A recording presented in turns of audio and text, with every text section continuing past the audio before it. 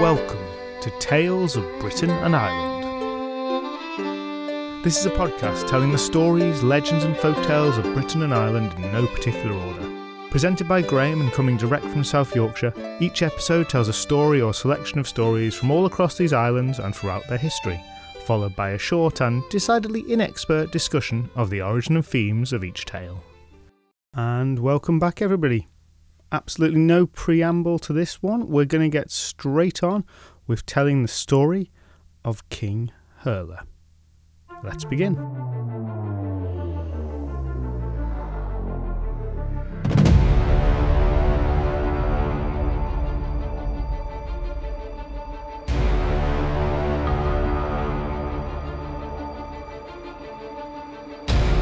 Entertain for just a moment the idea that you are watching a movie.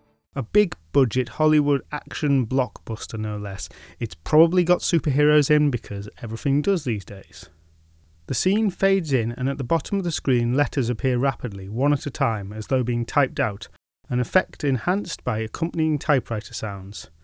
It says, Peterborough, 11:27 CE, Sunday, February 6th, 1900 hours. And the scene fades fully in from the black, and we've a sweeping aerial shot of a nighttime winter forest below. And there is a noise. At first it's just a roaring cacophony, but as the camera pans lower, closer to its source, individual sounds can be distinguished. The thump of hoofbeats, the snorting of horses, the savage barking of dogs, the cries of men, and, rising above all the rest, the deep, sonorous blasts of hunting horns.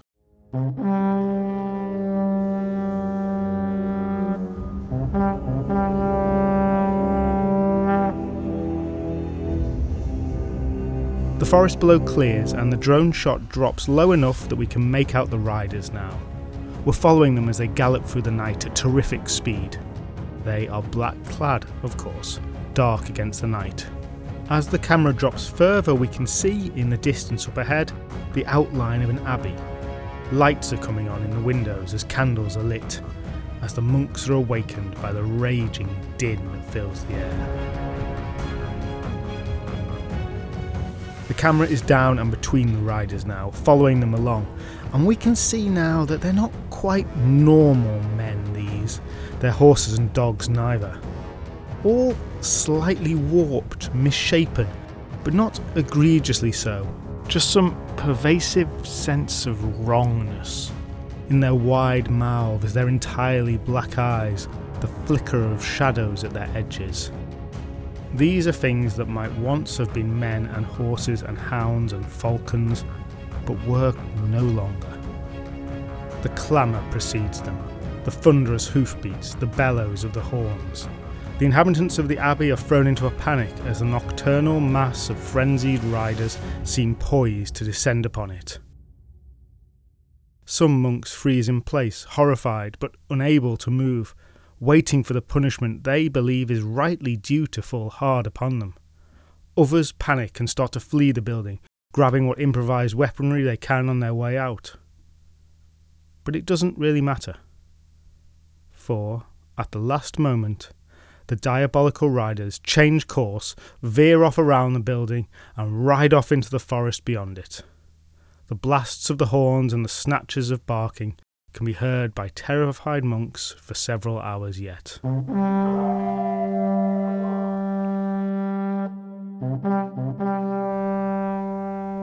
The scene fades to black. The Welsh borders, 1154 CE, Tuesday, June 15th, brackets, the summer equinox, close brackets, 1200 hours. It's a bright summer's day in a beautiful meadow, not a cloud in the sky. The hazy air is infused with the gentle sounds of insects chirping and birds singing. Scent from flowers wafts in the breeze. And that's all there is one moment. But in the next instant, with some very clever camera trickery maybe, the field is filled with an army. It doesn't enter with a sound, it's just not there one moment and oh so heavily present the next. The horses and the riders, as from before, more clearly visible in the day, recognisable as beasts and men, but as though their proportions were painted slightly wrong, a tint of the uncanny. Behind them this time comes more than that. There are carts with them, and now we can see that not all of the force are warriors. Many carry no weapons at all, simple servants, the occasional woman. Those peaceful meadows are utterly disrupted by the coming of this mass. But this time the sounds of the riders are not so different from any large group of people and animals on the move. They move not particularly fast, no mad charges, they simply adopt a gentle trot so that the slowest can keep up, with just a few scouts setting off as soon as they materialise into being. This is almost a whole court on the move, as kings' courts had done in centuries past, travelling from place to place to dispense justice, to reward good local administrators and to punish bad ones. A necessary part of visible kingship in such times, establishing your physical presence so that it would not be forgotten. But any familiar with the wandering courts of old would have quickly noticed one odd thing here. In addition to the darkness of the eyes and the slivers of shadows that flicked and played across the coats of the horses, that is, they would have noticed the complete absence of pedestrians. Once you spotted it, started looking for them, it was obvious and very strange indeed. Normally a retinue of this size would have a good proportion, if not most people really, on foot. But not here. These were riders. Yes, some of the riders looked poorer and like servants. Slow riders, yes. But riders each and every one, all on very fine horses. Now the country was far less populated back then than it is today, but even so the presence of such a force didn't go unnoticed for long. The sounds from them echoed over hill and dale through the valleys. Those shocked people who saw them first made haste to spread the word. Trumpets and shouts came up from the villagers all around. This was a country that was sadly used to war. For all the beauty of nature, these places were troubled by the worst that humanity had to offer. Long fought over towns and villages, the flashpoint between the various kingdoms of England and Wales, where cruel men forced poorer men to murder. Bandits raided regularly, and the violence was an awful but anticipated part of life. But what this meant was that there was a knowledge of what to do when a hostile force was spotted. There were procedures. And though this force was of some most uncommon character, the response was just the same. In the settlements all around, groups of men abandoned any work that they were doing, mustered at agreed positions, were provided with weapons and armour as available and basic substitutes if not. Small bands assembled, met other bands, and formed into larger units. And over the course of several hours, this hastily assembled army converged on the eerie, slow-moving mounted troop.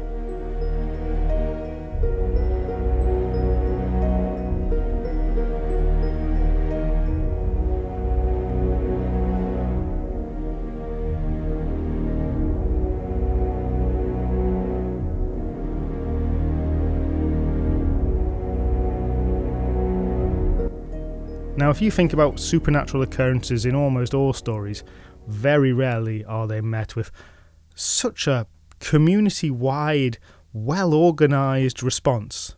You know, whatever it is, a dragon, a vampire, a ghost, what you normally end up with is a couple of guys, at best, quite often only one guy, going out to fight it.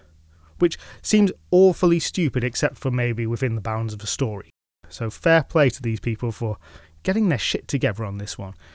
If this kind of response could be done more, we'd probably have less stories about dragon slayers.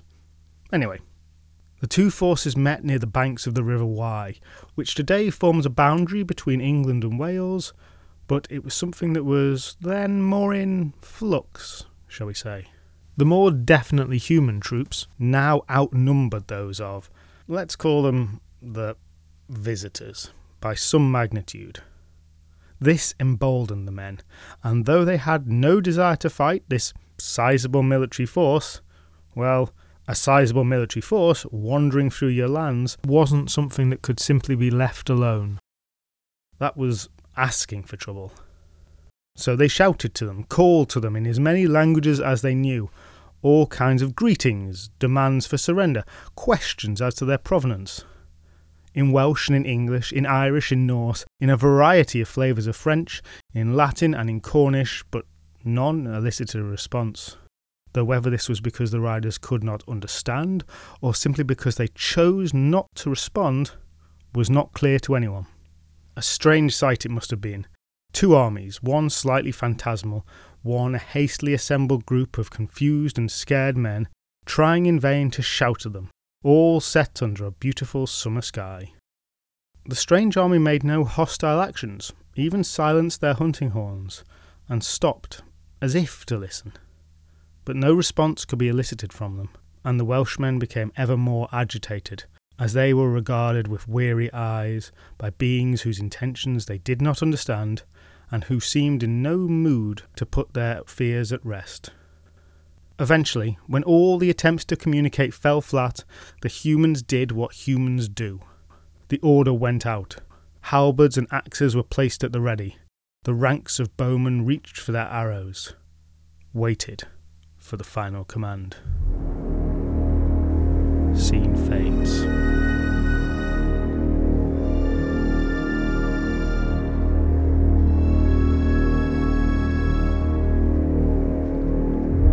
As we fade in, those letters appear again at the bottom of the screen. The details they provide are a lot less specific this time, and it appears that our narrative is now shifting back in time over 700 years. Somewhere in Britain, the 5th century CE, Tuesday, 1500 hours. It was a good day to be king. Now, I know what you are thinking. Surely it's always a good day to be king. Doubly so in a pre-industrial society where there's very little wealth and power to go around, and almost all there is gets efficiently funneled right to the top. I mean, it's why men and lions alike, quote, just can't wait to be king, unquote. It's a whole thing. If you don't think it's great being a king, well, try being a peasant, etc., etc. And yes, there is certainly a lot of truth in that. But just as true is that being king was often a genuine chore at this time. Some of the smart folk knew that a couple of rungs down might be a little better. Now, there was no really safe place, mind you, nowhere that life would guarantee to be good, but as king, well, basically, everyone was always trying to kill you. Other kings from other kingdoms were a given.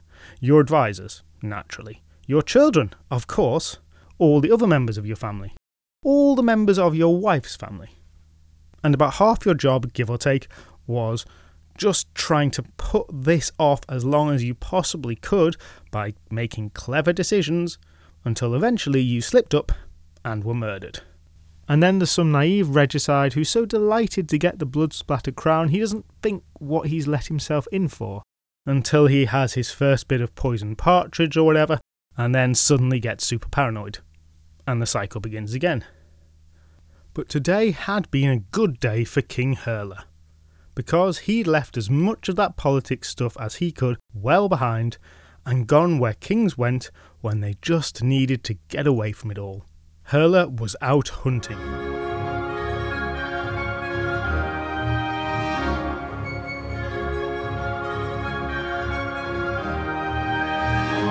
Now, hunting was something that kings were expected to do, and it was part of their duties of entertaining everyone around them and all that stuff.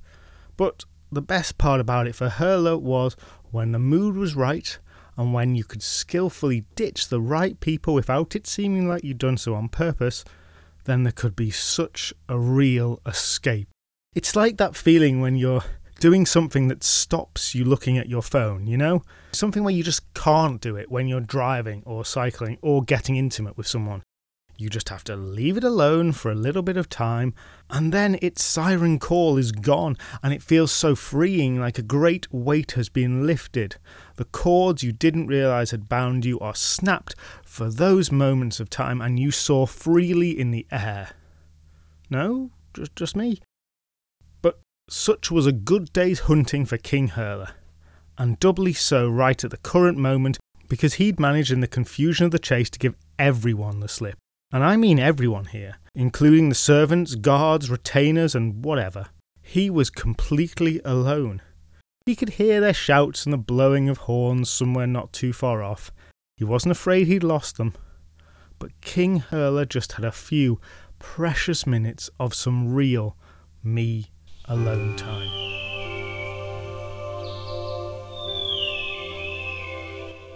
He looked around the little patch of forest he found himself in, and free of distractions of feeling a particular need to get back to the hunt proper, he was able to appreciate the floral, verdant beauty of it in a way he very rarely got time to.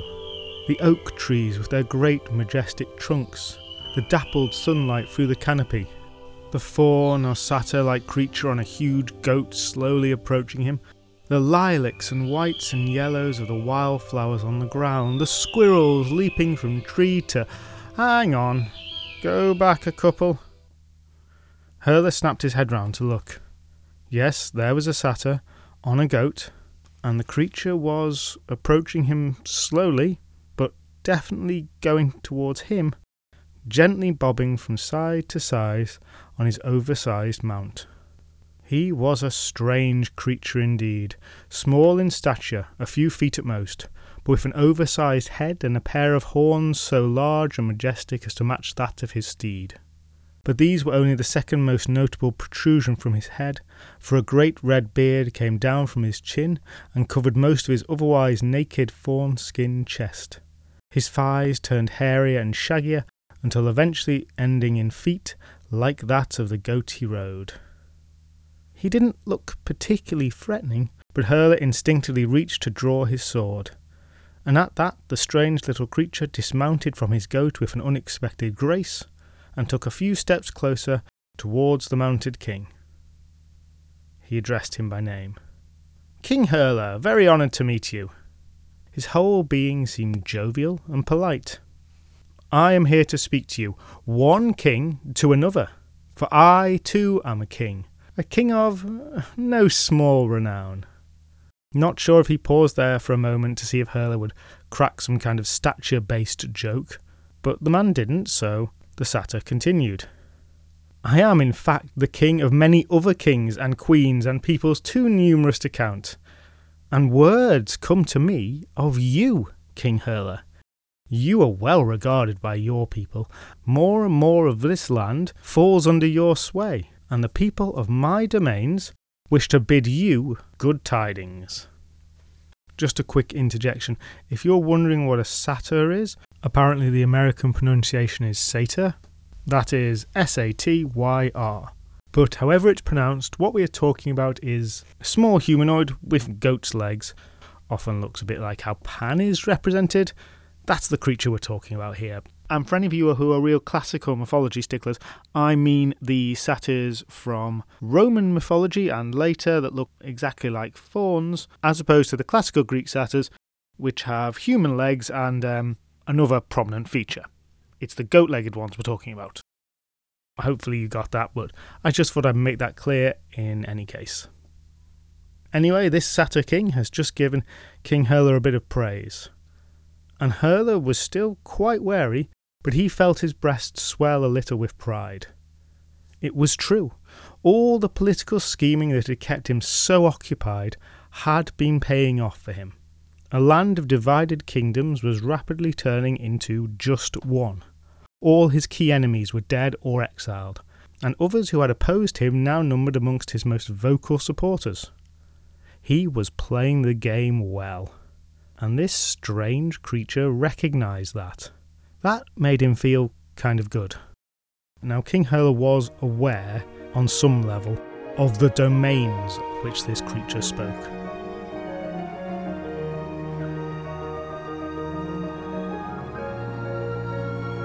This was a time when everyone knew about them. Not specifically, of course, no understanding of what they were, but they knew that there was another place, inhabited, found in the most remote hills, in the mounds that dotted the plains and in the hidden caves. Those other folk, call them what you will, the elves, the fairies, the Tulwith Teg, inhabited that place known by many names: Annwn, Fairyland, Elfland, or simply the Otherworld. Place adjacent to the world of men, but largely hidden from it, the nature of it known only by its inhabitants, accessible only by the magic they worked. And many a story was told of them, told to beggars and to kings and to everyone else in between. And most hoped never to meet them, for most of the stories involving them did not end well. But a few, just a few, had very favourable outcomes indeed. And perhaps King Herla hoped that was how it would go for him, if he played his cards right.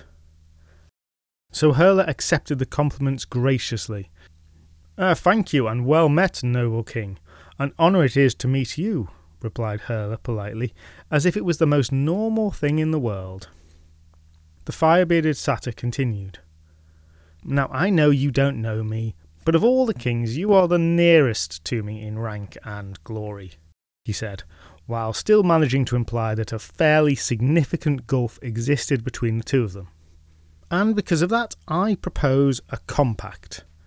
You see, we both find ourselves in a similar situation with regards our impending nuptials. Herla, who was listening carefully to every word and who didn't have a wedding planned, looked puzzled, but the Satyr King didn't stop.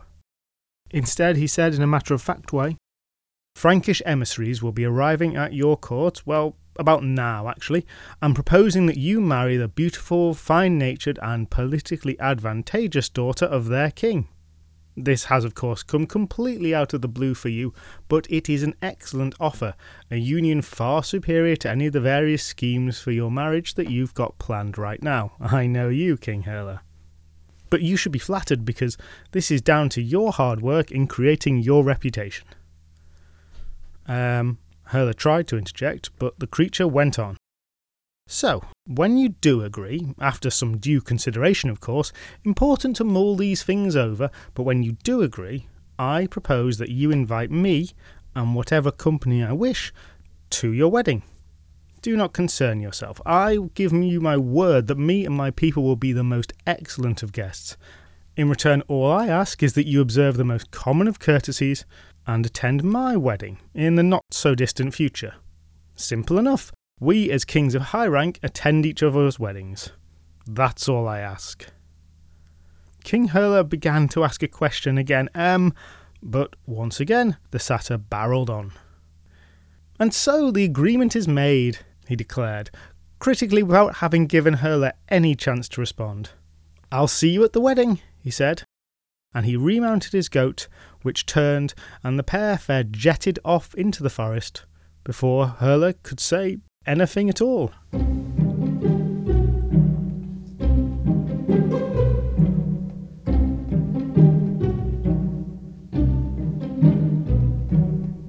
I'll rush over the next bit here. Herla goes back to his court, and yes, there are Frankish ambassadors there, and they are indeed offering a marriage alliance. And there's no real strings attached. These are straight-up people, the good guys, easy to deal with. They see advantage, Herla's courtiers see an advantage, Herla sees an advantage. It all seems so perfect, and that's obvious to anyone. Another great coup for this upcoming young king whose stock just seems to rise and rise. Stonks. And if King Herla had not had his recent encounter, he would see this as an unambiguously great thing.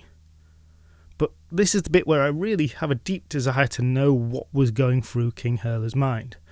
Because he must realise that flat out refusing this wedding invitation is the only way he will avoid falling into whatever weird scheme the Satyr King has going on. By the way, I'm going to keep referring to this guy as the Satyr King, even though he's not a classical satyr. His role is closer to that of a fairy king or an elf king, but he's kind of different as well, so we're going with Satyr King, and I'm sure you can work with that in the bounds of the story. Now, back to looking into Herla's mind. Did he suspect a trap, something untoward here, but ultimately feel himself backed into a corner? Because he was basically unable politically to turn down the wedding. whispers would begin at court. So, did he enter into it eyes open, hoping that whatever trap was being set for him he could disarm later? Or did he perhaps buy into it all, believe that though it seemed the Satyr King had forced him into a deal, it really did only intend good things for him? Had he responded very well to that puff piece and bought it all? Of course, it made perfect sense that another world king would want the famous, dashing King Herla at his wedding. It's not in the original story, so we don't know, but I'm going for the former here. King Herla is not a fool. He suspects that all might not be right. His instincts have taught him that well enough. But turning down an offer as clearly advantageous as this would not only risk future hostilities with the Franks, but would very quickly lead to talk at court. He'd look like he'd lost his mind, and the intrigue he'd so expertly and delicately quelled would flare up again with great ferocity. He'd endanger not only himself, but his whole family and friends, and his kingdom. He wonders if the Satyr King knew this, but really it makes no difference if he did or not. There was really only one option that he could take. He'd marry the Frankish princess, beautiful, more than willing, and perfectly suited as a political match. And he'd deal with any consequences of whatever the hell was happening with that satyr as they arose. Herla accepted the proposal.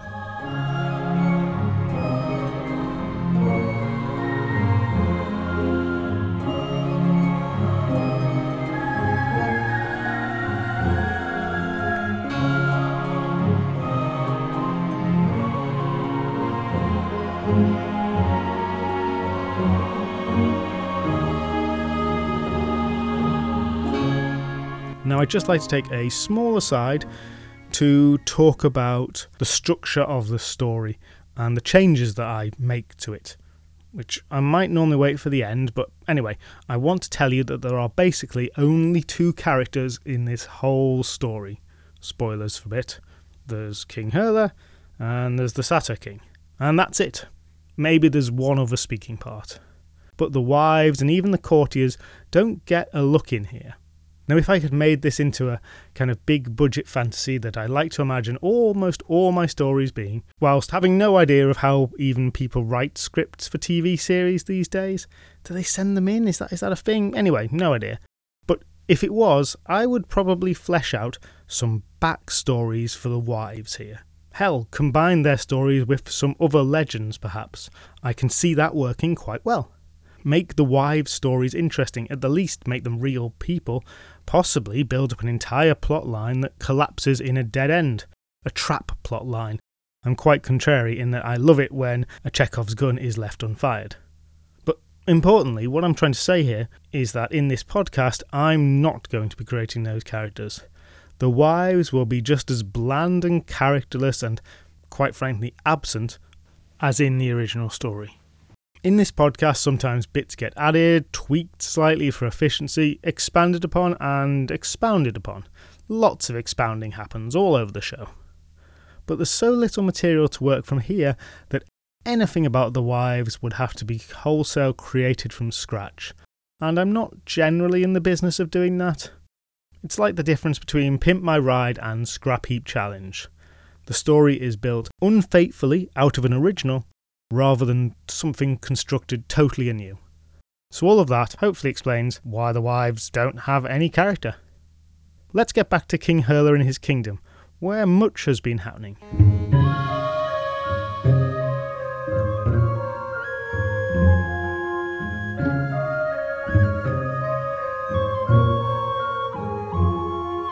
The big day rolled around surprisingly quickly.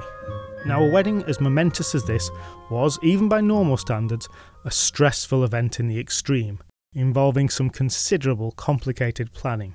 Sending invites, doing the catering, making sure the feuding guests who you wanted to be able to assassinate each other were sat at a distance that they could oh so sneakily poison each other's drinks, while also making sure you had a clear system for swapping out the drinks proffered by feuding guests who you didn't want to successfully poison each other.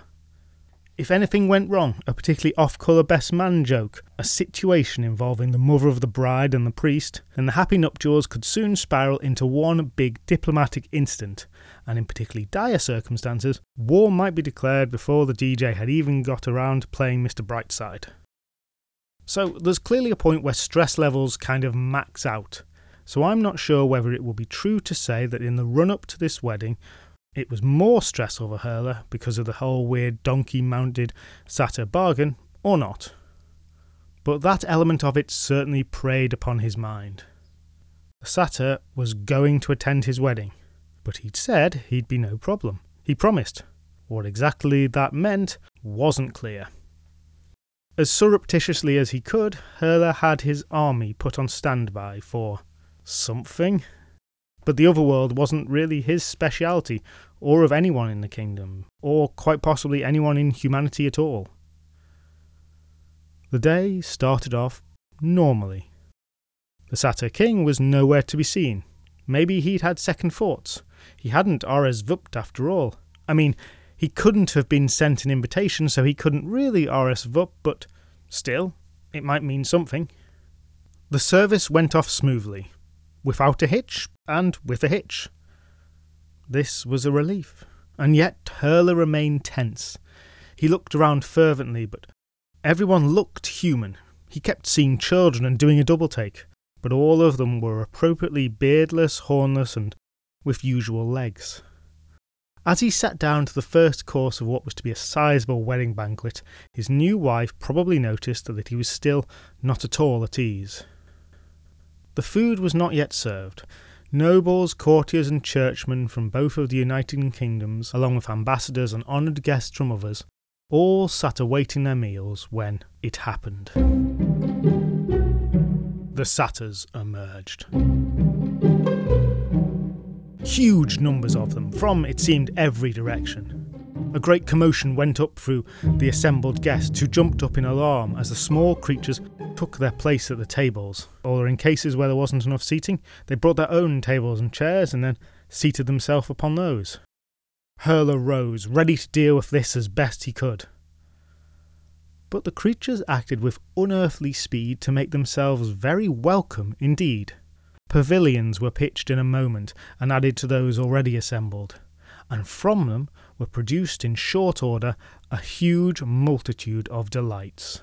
Goblets, platters, bowls of the finest design, in gold and silver and encrusted with precious gems. They were placed on each and every table. Their value alone was perhaps more than that of half of Herla's treasury, and they were quickly filled with a sumptuous extravagance of libations and comestibles, some of the most exquisitely prepared dishes known within those lands, others enticing exotic delights which had rarely, if ever, been seen upon those shores. The smell from it was mouth-watering, and as the bravest and poison-unwearyingest guests took the first tastes, they found every dish to be a delight as delectable to the taste buds as to all the other senses. They experienced each bite with the same level of mind-blowing intensity as that rat from Ratatouille, which is a lot. The satyrs moved amongst the guests, clad in resplendent finery. No hirsute chests on display here. Their clothing was the envy of the finest tailors of the Orient, and they wore shining gems and sweet-smelling perfumery to match. It's difficult for me not to imagine this whole procedure happening with a musical number behind it, and it might well have done, for they almost certainly brought entertainment, musicians and jugglers and who knows what else, receiving rapturous applause for the shows they put on.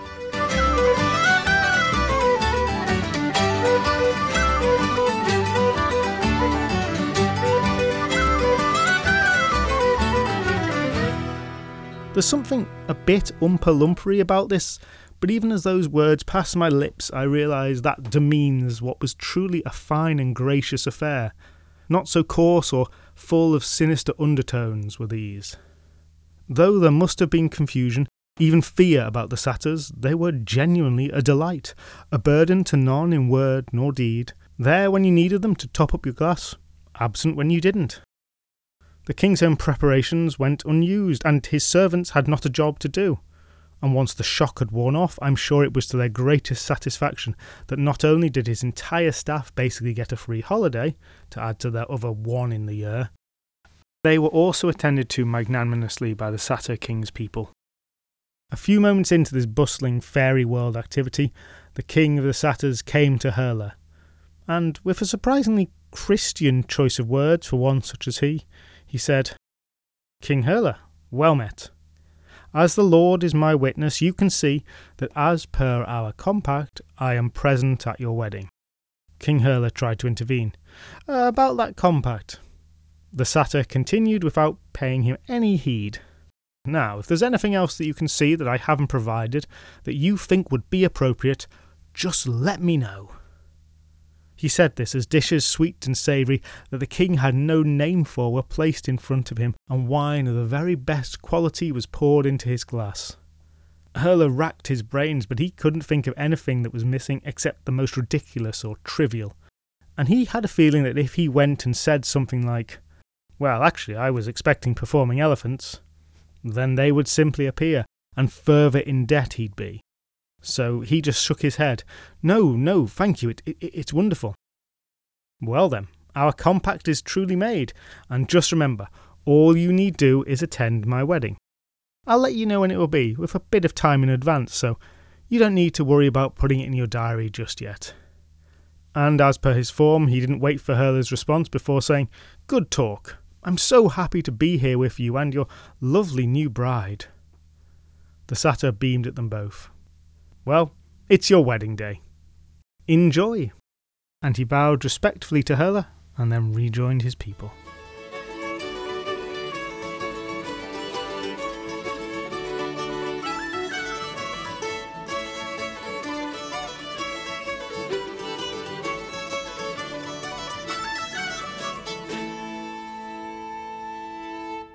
The wedding party continued all night long. Every tune was perfectly performed and fitted the mood just right.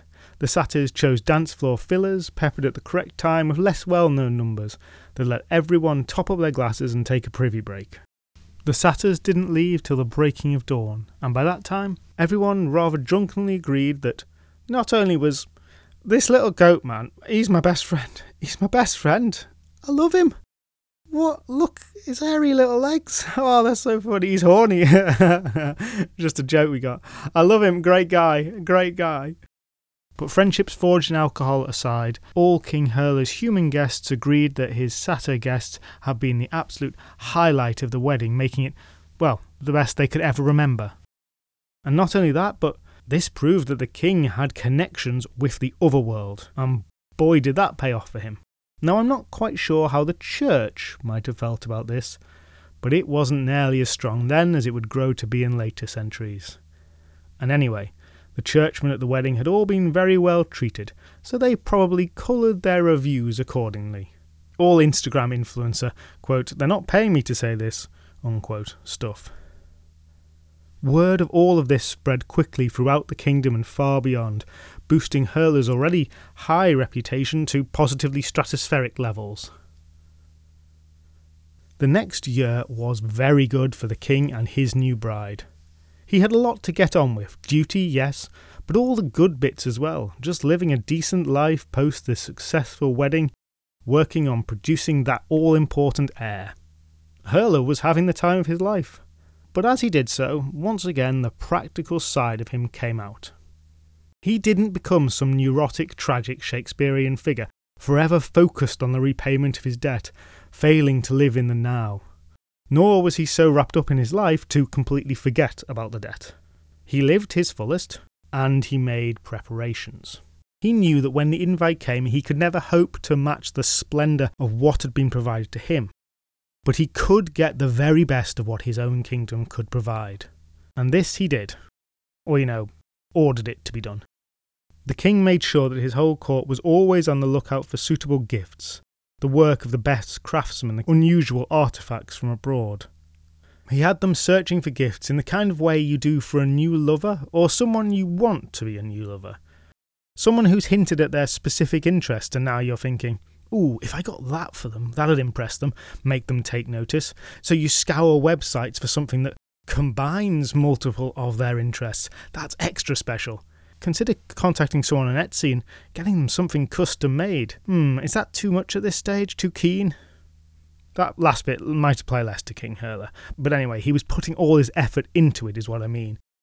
He wasn't looking out for gifts in the manner of someone in the departure lounge about to fly back and suddenly thinking, I should get something for everyone in the office, and then picking the box of the most generic fudge possible in the most generic box possible with a cheap postcard hastily stuck to it in some attempt to localise it that yet somehow only succeeds in making it look even less special and more thoughtless. No, none of that. Only the very best gifts for the Satyr King. And the court provided. Great treasures, weird trinkets, interesting artefacts, beautiful artworks. So, when about a year later the Satyr rode out of the forest, summoned King Herla and a suitable retinue to his wedding, Herla was as ready as he could ever be. There was nothing to put Herla on edge. The Satyr was friendly, genuinely friendly. He assured King Herla that yes, he really wanted him there. Such a great king as Herla should be at the Satyr King's wedding. That was all he wanted. There was no game of 3D chess being played here. Herla was just a great guy to have at a wedding. He also assured him that the gifts the king had gathered would be more than adequate to repay the debt owed. And finally he gave him even more assurances that the journey was to be a short one, perhaps a day's ride from here, for while it was difficult to access, his kingdom in the other world was close by for those who knew the way. For it was, in a way, below this one. Many accounts of the other world collected through the centuries testify to this, that it is a place that is subterranean, or perhaps it's more accurate to say that its entrances looked like the entrances to subterranean places. So, that was it. Herla packed up, took some of his best and most trusted men with him, along with a good number of servants, left the wife and his newborn son at home, told them he'd be away for a few days, addressed the baby. Look after the kingdom while I'm gone, won't you? And you be good for your mother. But don't worry, Daddy'll be back in a jiffy. And he gave them one last kiss each before taking his hat off the hat stand, picking up his briefcase, and heading out the door. And so it was that the king of the Britons and all the top male nobility of the land were riding into fairyland.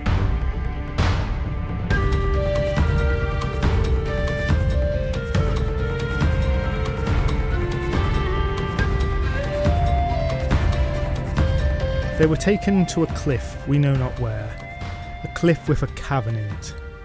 Now there was always a cavern in it, that was not new, but usually it wound round and narrowed and branched off into many small passages through which no man could squeeze.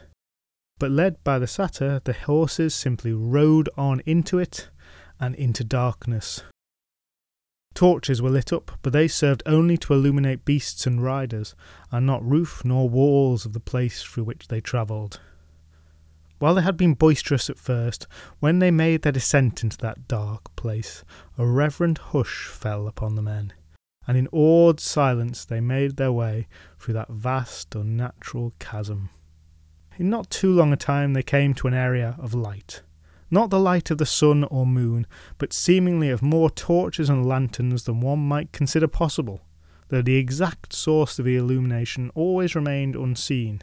The place was decorated with gold, bronze and silver, up to its lofty heights, and these reflected the wondrous lights back and forth, and the whole place was an opulent palace on an unimaginable scale. To go back to my previous analogy, I'll be adding some massive fluffy dice and some oversized exhaust pipes here. To Herla's men, the wedding was an affair full of many new, unusual, unsettling, and exciting experiences. The many and varied denizens of the underworld, for just a start.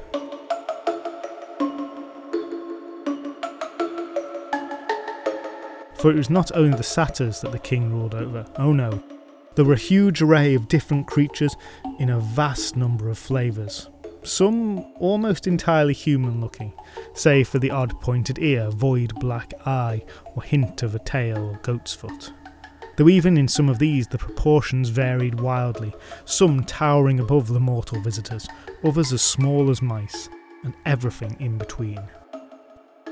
But of the remainder of the guests, well, some were even more bestial than the satyrs in their nature. things that could have been presumed brute animals, were it not for the fact that they were gifted with the power of speech, a power they used most eloquently. Others still were neither human nor beast nor something in between, but a different class of being entirely. Creatures with faces that stared out of the bark of a gnarled tree, twisting limbs of bracken and ivy. And there were ephemeral, translucent things that seemed to have all the substance of the rolling morning mist, and yet regarded the guests with curious amusement from their many vaporous eyes. And most mysterious and worst of all, those beings that were so easily overlooked as shadows, until they peeled themselves away from the rest of the darkness to stand tall and imposing, a mass of black nothingness that just as easily disappeared back into the shade the men themselves cast. Whatever lip service was paid to the Lord God in the upper realms, there was no such here, and the ceremony, such as it was to the humans of a most unusual and opaque nature. No doubt the satyr's bride was some nymph clad in a diaphanous dress, but the real details of the ceremony remained just as much a mystery to the humans in attendance as they will have to you and me. Nevertheless, there is one thing about the otherworld on which almost all accounts agree, that it is a place of revelry and high-energy delights, of music, dance and drink and singing, an enchanted MDMA Red Bull-powered celebration of all the radiance, beauty and sparkle of youth.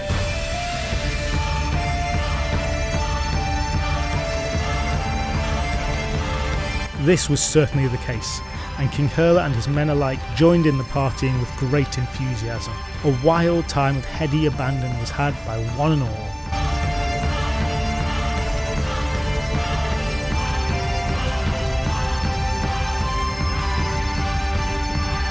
The gifts they had brought were well received, and the presence of the king and his men seemed genuinely to bring delight to that collection of fairy beings, if perhaps only as novelties. Oh, you're humans, how quaint! And time goes fast when you're having fun, and soon it was all over. King Herla found himself letting go of a tension he didn't really know he was carrying, breathing a genuine sigh of relief. Though he'd struggled to credit it at first, after nothing untoward happened and everything was complete, it really did seem like the Satyr King had just been upfront and genuine from the start. He really did just want to do a wedding swap. Perhaps this was the first in a line of normalised diplomatic relations between the fairy realm and the Britons. Perhaps even better, King Herla would never see them again. On their leaving, the Satyr had more gifts for them. Additional horses for any man who'd come without them, even giving care that all the servants were given steeds, even the few women. There were mighty hounds and impressive hawks, and all manner of other accoutrements connected with hunting and falconry. "For wasn't it at the hunt we first met?" said the Satyr King, as if it had been an accident. Honestly, this wealth of animals nearly exceeded in value all that Herla had brought to the ceremony. But the Satyr just didn't seem to reckon such things in human terms, and the courtiers and especially the servants accepted them gladly. Once all of the retinue were mounted on their fine new steeds, the Satyr led the party back to the dark cavern. He thanked them all for coming and told them to ride on. And just before he left, he pulled the old, "Oh, just one more thing." He presented a small bloodhound to one of the courtiers, a man seemingly picked at random, and he literally placed it into the man's arms atop his horse, and the Satyr King addressed them all.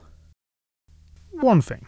Do not dismount, and this is very important, do not dismount until this dog," he indicated the bloodhound, "leaps down from its horse.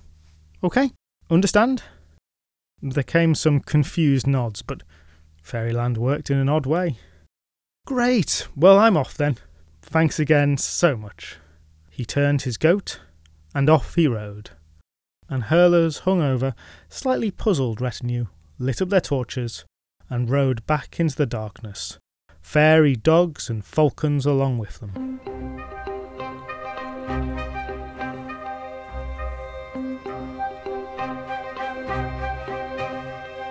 It was only a very short journey till they emerged once again into the sunlight, and though there was no sound or movement to indicate it, When the last man passed blinking into the bright warm day, he and all the rest just knew that should they turn around and try to re-enter the passage, they would find merely the usual cavern and its many twisting, narrowing passageways ending in sheer rock.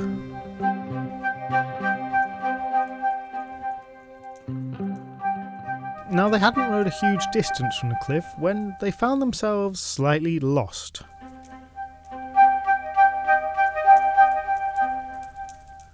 Now yes, they had almost a day of travel, but it shouldn't be a difficult route, so where exactly they'd gone wrong wasn't clear.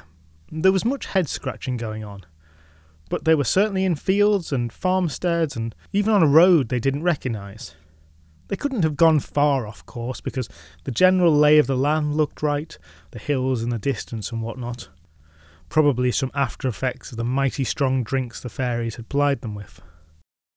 There was a shepherd by the road who was understandably shocked to see this whole elaborate entourage making their way through his humble pastures.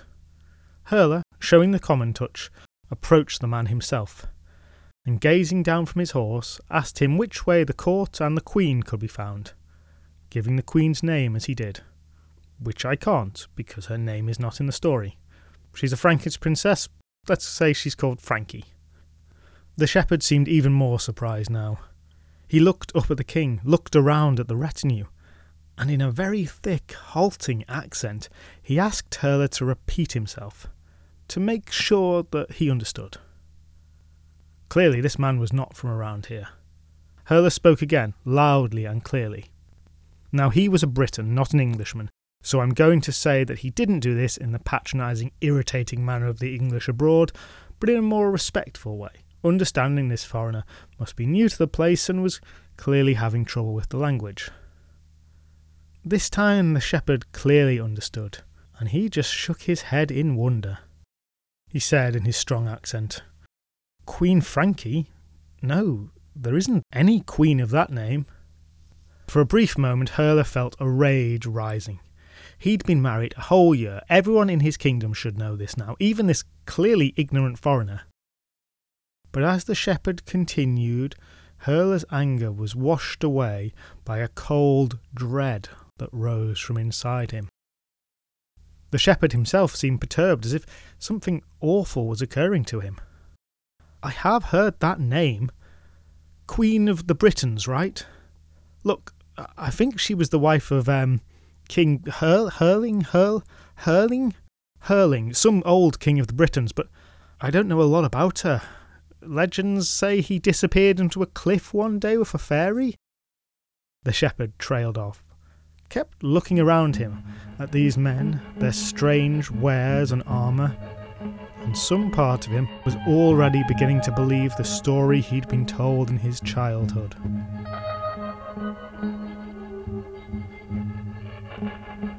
"When did this happen?"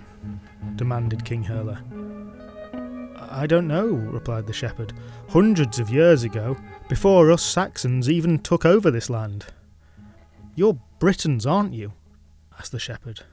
"There aren't many of your lot left now." Realisation sunk in. Hundreds of years had passed.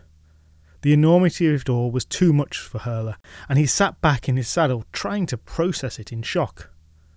But the men close by responded in a more emotional manner. A commotion spread through the troops like wildfire. There were many a cry of disbelief. "Ridiculous!" One warrior close to the shepherd wasn't having any of it. He was going to get the truth out of that deluded old fool. He swung his legs over his horse and dismounted. No sooner did the man's feet touch the ground than, without even time for his expression to register it, his entire body crumbled into dust, which scattered in the wind. Then the real uproar began. Gasps of horror, terrified shouting all at once. Herla shouted, screamed to be heard above it all. "The dog! Don't get down before the dog does!" A few others who hadn't seen what had happened to the first man chose the commotion as an opportunity to leap down themselves, and the same fate befell them. Dust. Panic broke out. All eyes turned to the man who held the dog that sat between horse and rider, and the memory of the Satyr King's last instruction was firm in every mind. "Drop it! Force it down!" came shouts. The panicked man tried to let go of the dog, throw it from the horse. It looked light enough. It wasn't fighting him even. It should have been easy for him. I can't. The dog was as immovable as a mountain. It looked up at the man, licked its lips happily, showed no inclination to move. The men looked from one to another. Their fairy horses suddenly seemed to them to be different than before, shifting beneath them, growing slightly, becoming weirder. But they daren't leave them, and the pack of fairy hounds that surrounded them began to howl, in a way that was somehow laced with triumph and threat. Their eyes moved from each other to their enchanted beasts, to their king, to the places where their companions who had just jumped down had so recently been. Collective screams of loss for the world they'd known, their fury at being trapped, echoed horribly across the valley.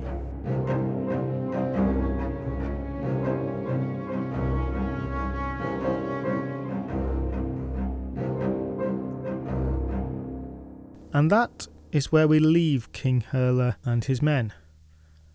Now there is clearly some development that happens off-screen here. It goes without saying that the dog never jumps down. But how exactly these, still at this stage quite normal men, condemned to wander until that damn dog relents, how exactly they turn into the raging, not entirely human hunter party/army that we saw at the start of the episode is unclear.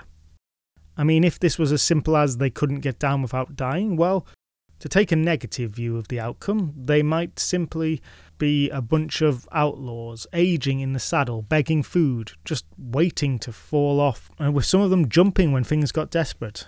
Eventually they'd all die and disappear from public consciousness. Or there's probably a more hopeful scenario, where they work out how they can usefully integrate themselves into this new Saxon society, despite having to be constantly on their horses. Refugees from another time, who nonetheless overcome the odds and have a good life in the future. But they didn't seem to remain normal enough for either of these scenarios to play out. Now I strongly suspect that all the Satyr's generously gifted hunting gear has some significant role to play in this transformation. But whatever their mechanism, they were so transformed into what became known as the Herla thing, Herla's assembly, this furious army, their wild wanderings, rapacious rampages, their mad meanderings, their appearance at times seeming to herald the punishing of wrongdoers, but at others simply with no reason that could be understood, heard at night and on rare occasions during the day. This wild hunt.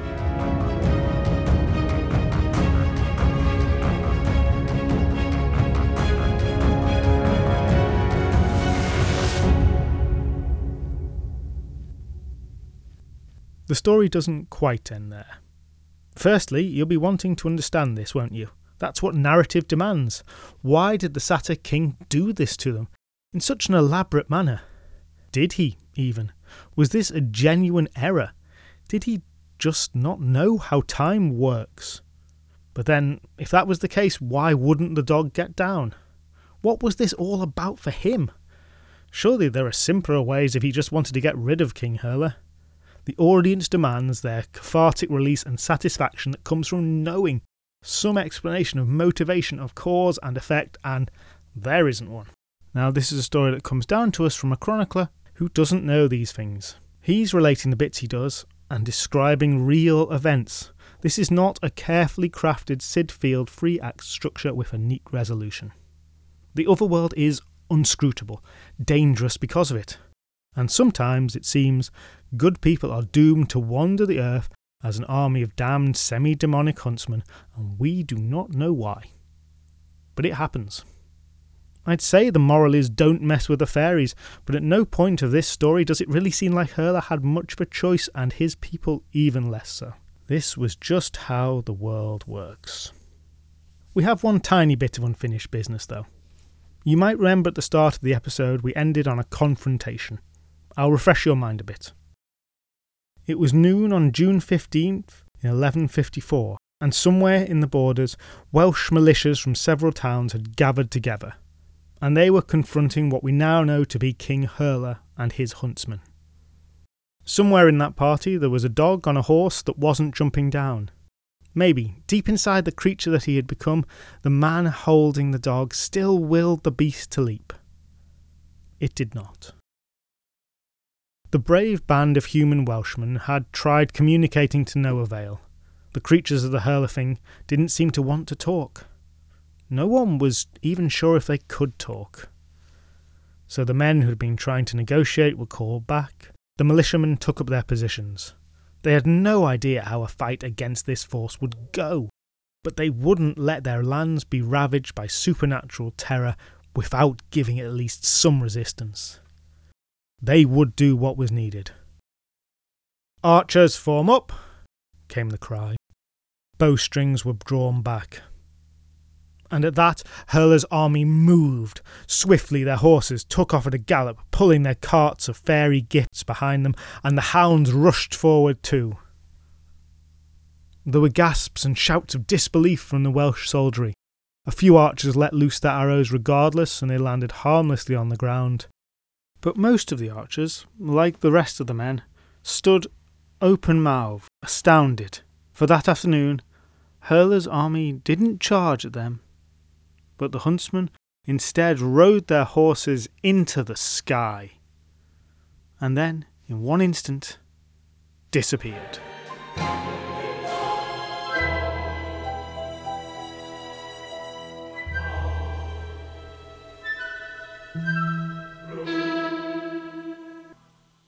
Writing in the 1190s, some 50 years or so after the hunt had disappeared, chronicler Walter Map noted that the confrontation on the borders was the last time they had ever been seen.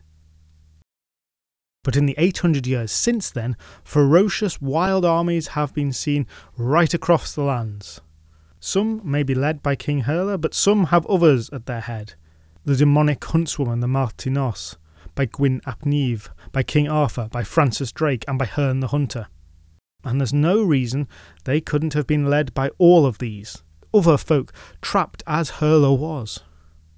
Now what happened to Herla eventually is a mystery. But if you're ever out late at night and happen to catch the distant sounds of a hunting horn and the baying of hounds, hurry to a place of safety, home, or failing that I recommend a cosy pub with a warm fire, and huddle well away from the sounds of howling and hooves and horns.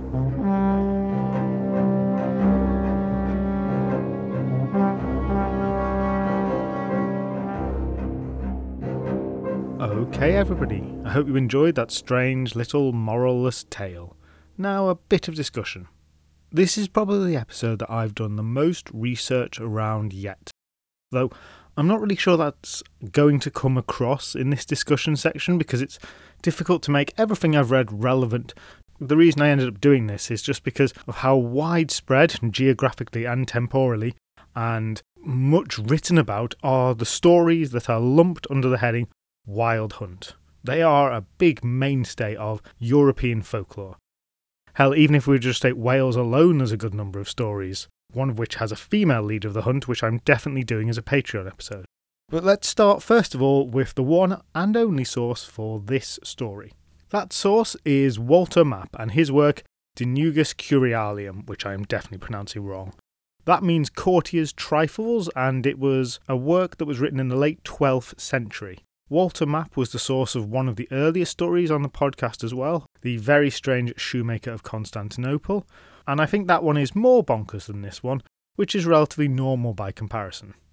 Now, Walter Map was a churchman and a courtier of some reasonably high standing. He served in the court of King Henry II, and seems to have come from the borders of Wales, probably from Hereford, though his ancestry seems likely, though not 100% definitively, to be Norman British. Now his Courtier's Trifles was a work of various components. It's a bit of a gossip magazine, it's a bit of a potted history of recent events, a bit of an autobiography, but for our purposes the most important bit was the telling of fantastical tales, some of which were old myths like Greek myths and the like, but where he stands out is in his collection of more unusual, more modern stories that might have come from the oral tradition, many of which are told straightforwardly as if they are true. And in that way, they're more like Forteana than anything else. There's a few other chroniclers who do much the same at around this time. Gerald of Wales, Gervase of Tilbury, and William of Newburgh, for instance. Somehow Walter Map is the only one who's not. Now, the collected accounts of these people give some insights into medieval legends and, well, stories of things that were actually happening, apparently, that would later become mainstays of folklore. For instance, we have tales of revenants, of fairies, and in this case, of the Wild Hunt. If you're interested a bit more in Walter Map, there's an article about him and De Nugis Curialium on the website. Now, Walter Map includes 2 stories about what he calls the Herla thing. The Herla thing is the name he uses for a supernatural group of riders, never referring to them as the Wild Hunt, which is a term that only comes into use much later. I've included elements of both his stories here, but the thing is that his descriptions of this Herla thing are actually contradictory between the 2 stories. I've made the tales more consistent so it fits together as a coherent narrative. Map's longest story is the one about King Herla meeting the satyr, but this story kind of just finishes with King Herla's people on their horses, unable to get down, and with no real explanation of how they become the weirder, wandering Herla thing. Now, in the second story, later on in the book, Walter Map talks about the Herla thing again and talks about them coming to the Welsh borders. That's that whole confrontation with the resistance, the bit where they go into the sky and disappear. But at that point, the Herla thing he's describing, even though he says it's related to the previous one, doesn't seem to be. Because, well, for a start, there are people on foot, and there are also dead people. And he gives no explanation of how that's meant to tie back. Now, this is much more similar to other accounts of what is known as the Herla thing at this time. Just to make things even more confusing to you, but to be completely upfront about what I've done, I also included at the very start of this episode an account of the appearance of strange huntsmen around Peterborough Abbey. This was recorded in an entirely separate account, the Anglo-Saxon Peterborough Chronicle, and is said to have happened in 1127. Though it's not at any point related to King Herla, it kind of fits in with this and gives a contemporary-ish idea of what a hunt like this might have looked like. So, to make today's episode, there were 3 stories, 2 of which came from Walter Map. But I only really want to talk first of all about the main story, that of King Herla. Now, I didn't make many changes to this one. I added a bit, as I always do, but I will flag that if you've ever encountered this story before, you'll have found that usually the description of the Otherworld King is either a dwarf, or if it's translated even more literally from the Latin, a pygmy. Now, neither of those terms seemed right to me. Both the terms dwarf and pygmy carry lots of modern baggage, which doesn't really seem applicable and doesn't create the right image of the creature. However, more importantly than that, the fact is that in the story, the king is described as having goat's legs and looking like Pan. He isn't said directly to have horns, but I just threw that in at some point and it stuck. The point is that general culture's perception of what a satyr is now is much closer to the description of the creature in the story than our general culture's perception of what a dwarf or a pygmy is. So I kind of thought, well, this makes a hell of a lot of sense. Come at me in the comments on the episode page of the website if you're a Latin translation purist. Now, this story of King Herla is completely unique to this document. This is the origin of it. Any other telling of it comes straight from here. And when it comes to other medieval stories about the Herla thing, Professor Ronald Hutton, who has studied these in some depth, calls this story, quote, totally anomalous, unquote, in terms of how it just isn't like any of the other tales. So the term Herla thing is one of many used at this time, which sound kind of similar. You've got Heliquin's army, you've got the Herlawain, you've got the Familia Herquini. These are all names that are used across Europe in various medieval texts, describing processions in the night, most commonly consisting not of riders, but of dead people. These stories show quite a lot of variation. Sometimes the processions were made up of dead sinners who were going to atone. And sometimes demons would accompany them, maybe punishing them for their deeds. And very occasionally, and most rarely of all, you'd get descriptions of a hunting party, sometimes led by a figure like King Herla, but sometimes not. It seems that this term, Harlequin or Herlawain or whatever else it might be, was in use for a long time before it got written down, and by the time it was written down, nobody knows what it originally meant, though there are of course lots of theories. And you might think, hang on, you've just told us where this comes from, it's King Herla's assembly or King Herla's army or something like that. But the thing is, there's no record of a King Herla anywhere apart from literally this story. So what seems to have happened is that somebody took a term with which they were familiar, Herla Thingai or one of the equivalents, meaning armies or processions of the dead at night, and then they worked backwards from that word that they didn't understand to assume that it meant Herla's army, and therefore in that process created this figure of King Herla. What they then probably did is either invent the story we've just heard wholesale, or more likely change an existing story to make that into the origin of the Herla thing. Probably.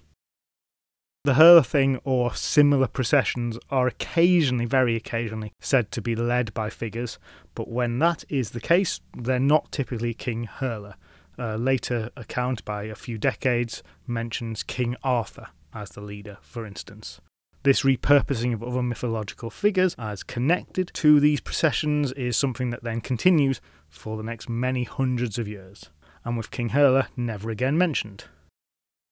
So, I keep saying the Herla thing, and you're thinking, why don't you just call it the Wild Hunt?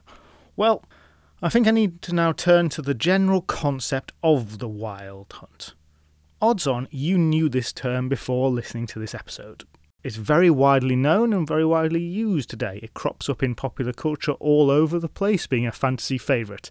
The Witcher is perhaps the most famous example, of course, though I first encountered it in the children's book The Wild Hunt of Hagworthy, which combines it with some different English folklore traditions. I'm far too removed from that book to genuinely recommend it. Reviews online seem to suggest it's okay, but it had a real exciting, terrifying impact on me when I read it as a child. So the Wild Hunt looms large in our culture. But what is it now and what was it historically? Well, that's a bit of a story. Let's start with the Wikipedia definition. Quote, "The Wild Hunt is a folklore motif that occurs in the folklore of various Northern European cultures. Wild hunts typically involve a chase led by a mythological figure, escorted by a ghostly or supernatural group of hunters engaged in pursuit. The leader of the hunt is often a named figure associated with Odin in Germanic legends, but may variously be a historical or legendary figure like Theodoric the Great. And then there's this huge list of figures which reads a bit like a who's who of European mythology, or an unidentified lost soul or spirit, either male or female. The hunters are generally the souls of the dead or ghostly dogs, sometimes fairies, valkyries or elves." Unquote. Wikipedia does then go on to say a bit later that the concept was developed by Jacob Grimm in 1835, which is a reasonably accurate portrayal of the Wild Hunt as it is seen today. But reading this, you could be forgiven for thinking that this kind of Wild Hunt has existed in European folklore for a very long time. And if you read on and find out that the hunt in this form is theorised to have pagan pre-Christian origins, then that impression will be made all the more so.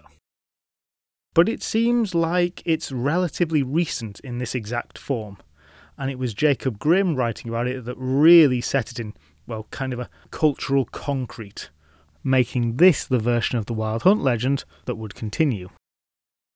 While previous versions in different places differed rather substantially, so much so that it doesn't really seem to be accurate to say that they're all part of one tradition. For instance, in the many stories about parades of the dead, they were more like ghosts atoning for their sins. They weren't a hunt in any way at all.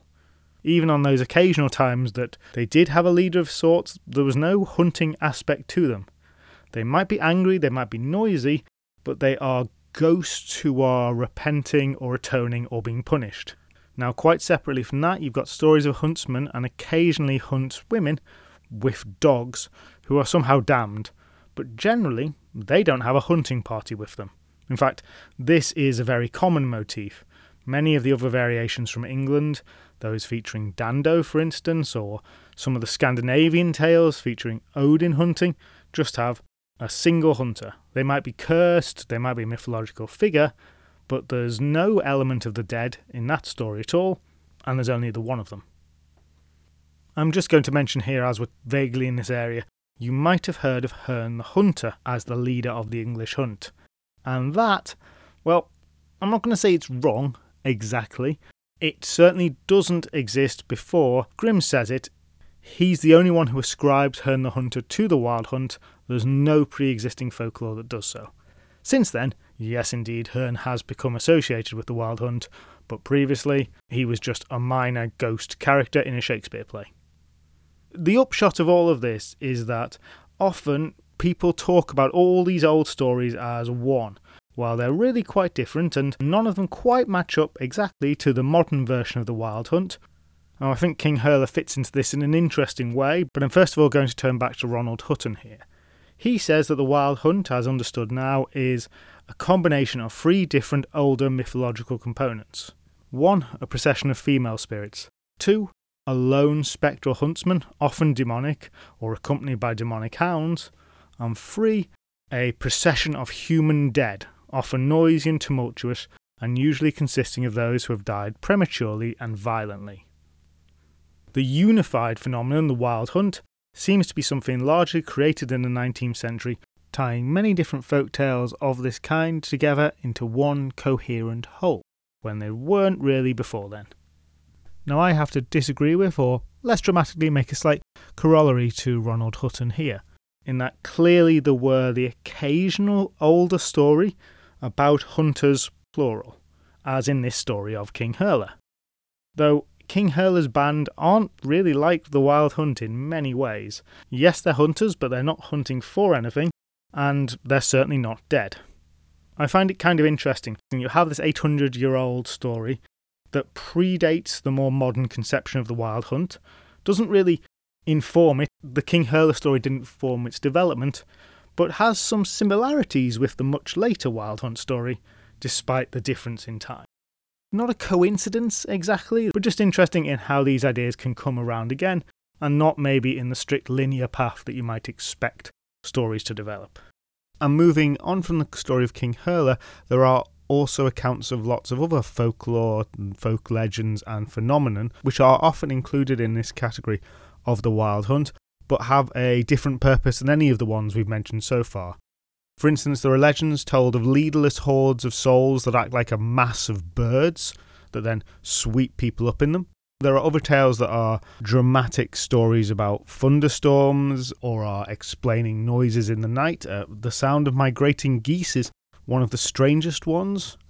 I've included on the website a list of UK and Ireland-based folklore which has been categorised as the Wild Hunt at some time or another, if you're interested.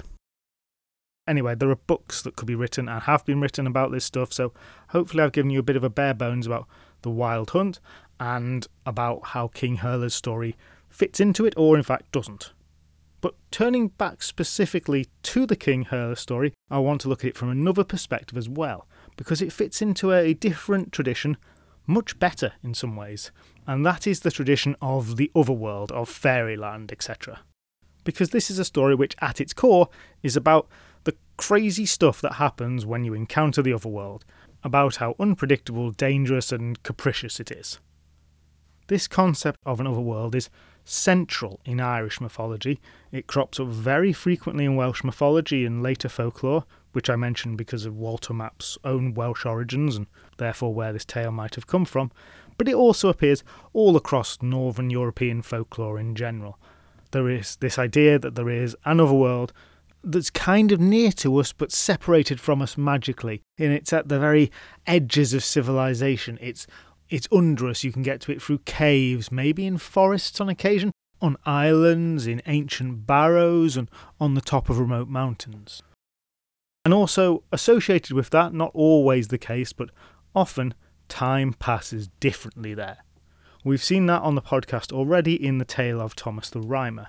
Now, within this otherworld tradition, King Herla is an unusual, but not an exceptional tale, in which you basically age all at once when you return, which is what I take the turning to dust to be, though it's not explicit in the text. In most cases where people come back, they just have to kind of live in the future. However, this exact motif, up to and including falling off the horse, aging you instantly, does crop up in one very famous Irish legend about the Irish otherworld, Tir na Nog. So I don't think it's ridiculous to claim that there is quite a definite link between that legend of Oisin and this story. All of which adds to my general theory that King Herla was adapted by someone to make it explicitly about explaining this other tradition of the Herla thing. I'm going to end this section with this quote from William Hand Brown, writing in 1910. He says, when writing about King Herla, quote, "I think we have a genuine Welsh folk tale of high antiquity. Its consequence and absence of any moral lesson are very significant.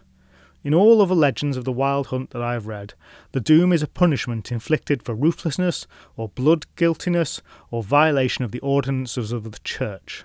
But here there is no intimation that Herla had been guilty of anything. In Christian times, if a man was given over to the powers of darkness, it was because he had incurred the wrath of God. In earlier pagan times, the powers of the otherworld neither punished nor rewarded.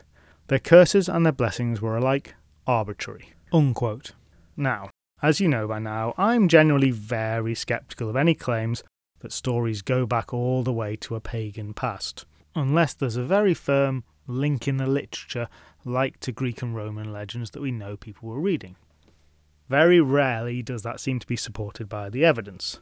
So when I read this statement, I was quite sceptical about it. However, as I've researched more and more about this story and found out how different it is from others, how it relates to the other world, I think I've warmed to it quite a lot. And yes, it is quite possible that this really is a reworking of a very old story indeed. Okay, that's probably enough now. I haven't talked about other stories where rulers meet dwarves, which is a common trope in some Breton, Welsh and Arthurian French literature. And I also haven't talked about how Walter Map goes on to decry the court of Henry II by saying that after King Herla's army disappeared, they passed on their bad courtly behaviour to the human court somehow.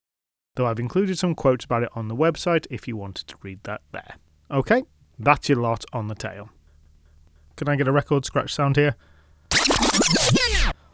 Or that was the lot. That was where this discussion of the origin story of King Herla ended. This episode was recorded, edited, the website entries were written, it was even put up ready to release, all that good stuff, when I finally got my hands on a book I'd been after on this topic for a while, written in 2017 by one Joshua Byron Smith, a professor at the University of Arkansas, which deals specifically with this story. And, gentle listener, the reason I'm telling you this is because, unlike all the other people who have written on this story, the very well-informed Professor Smith has a completely different interpretation. I know this may not interest all of you, I've been talking for a while now, but I do try my best to get the facts correct when I make this podcast. There's two elements to this, really, storytelling and research into the origin of the tales, and I want to do well in both. Sometimes I've failed, but I really do try. So I feel that I should go over this new research with you because it is radically different, so that you don't leave this episode with an interpretation of the story that may be wholly incorrect. Now, I am not qualified to judge the accuracy of Professor Smith's interpretation versus the others I've read, but I do tend to favour more modern scholarship over older scholarship, because I assume that in general there's a lot more debate that's gone on, a lot more information that's come to light that has fed into any more recent findings. Now, of course, that's not a strict rule, but it does seem possible that the more recent take is the more accurate one. So, in short, Professor Smith says that the story of King Herla was pretty much written wholesale by Walter Map. It is not a reworking of an older Welsh legend. Now, I did posit this as a possibility earlier, but I gave it rather short shrift, so I'd like to give it much more attention now.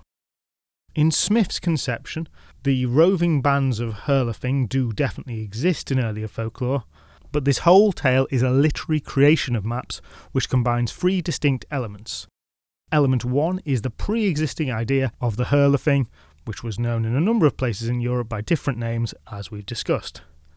Element 2 is the big bit that I'd missed, which is a very biting and particular satire of Henry II's court.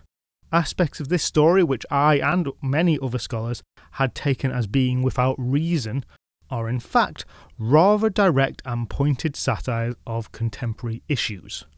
I mentioned very briefly at the end of the other discussion section about how after the story, Map compares the court of King Henry II to that of King Herla. Now, this comparison as written didn't seem to work very well for me. When I wrote this up on the website originally, I called the comparison a bit of a stretch. But it seems that is because I didn't understand nuances about it. The King Herla story in its entirety, Smith says, satirises aspects of Henry II's court of which Map heavily disapproved. The time it spent inside at night, Henry's marriage to Eleanor of Aquitaine, a French noblewoman, and above all, Henry's love of hunting. On this last point particularly, Smith says that the story of the Herla has been made to be more about hunting to emphasise precisely this point. So that aspect I referred to of the story fitting well with the hunt aspect of the modern wild hunt may come directly from Walter Map's desire to satirise. So you've got the Herla element and you've got the satire. Element 3 that Smith claims Map uses is the inclusion of motifs in the story to give it a Welsh setting. Aspects of the story that suggest to me it has an older provenance are actually inserted specifically to give it that impression, to give it British heritage, which was fashionable at the time. Such elements as the inclusion of the dwarf and the otherworld connection. Quote, "Its Celtic air largely results from Walter's own imagination." Unquote. Now, Smith is using this point as part of his wider argument about all of this being done because Walter Map wanted to fit the story into the body of texts which are called the Matter of Britain. But for getting to the heart of this tale, it's less necessary to understand why he did it than the fact that he quite likely did so. Quote, "Walter has radically transformed the tale of Herla to create a rhetorically unified story with a specific aim. One of the results of this radical transformation is that the revised tale appears to be a genuine piece of Celtic folklore or literature." Unquote. And Smith is very firmly trying to nail down the coffin of there being any chance of this being a real folktale repurposed. He says, quote, "Perhaps Walter loosely based Herla's journey to the otherworld on a specific Welsh tale he knew. But this systematic practice of drastic revision, and the fact that nothing in the revised tale is without purpose, should call into question any desire to see this tale as Celtic in a traditional conservative sense, especially the sense used by folklorists. Indeed, such excellent use is made of the so-called Celtic material in the story that Walter either stumbled across a ready-made Celtic story perfect for his satiric purposes, or, as is almost certainly the case, he crafted a tale using his knowledge of Celtic motifs." Unquote. Pretty damning stuff there. So there we go. This was not an old folk tale at all. Turns out to be a piece of courtly satire given a Welsh gloss. It turns out that when I said I was sceptical before about the story's earlier origins, well, I should have kept to that scepticism. Lesson learned, I'll never do it again. And hilariously, to top all of this off, Professor Smith says that rather than the riders disappearing into the air at the end, like in every other translation, that if translated correctly, Map intends that the riders of King Herla's army are drowned by the Welsh in the River Wye.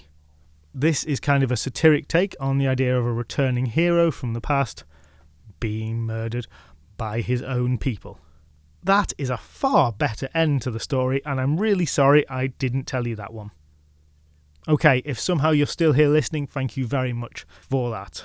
This has now definitely been the longest discussion section and the most haphazard. That's the end of the inserted bit, back onto the pre-recorded housekeeping. Record scratch out. Kind of want to go and write a book on this stuff, but no wealthy patron has yet presented themselves to me. If you know anyone, then let me know.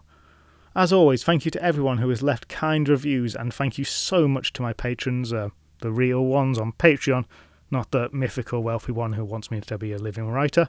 Thank you to those patrons who will be getting another episode very soon. As always, you can sign up for the Patreon yourself. You only ever pay when there's a new members episode. There are 5 now you can go listen to, and I'm cracking on with another one straight after releasing this episode. Many thanks to Sean and Rochelle, who have signed up since the last episode. A reminder that there's pictures, links and sources on the episode page on the website, and a little overview of Walter Map is linked from there as well. As always, if you want to help me out, Patreon aside, reviews, sharing the podcast, sharing posts I make on social media are the best ways to help me out. I've definitely dropped in search engine ranking because of the name change, and sharing episodes will help fix that. That's the lot, thank you very much. Next episode will be out by the end of April, and is going to be a bit of a medley with a few different stories from Irish fairy lore.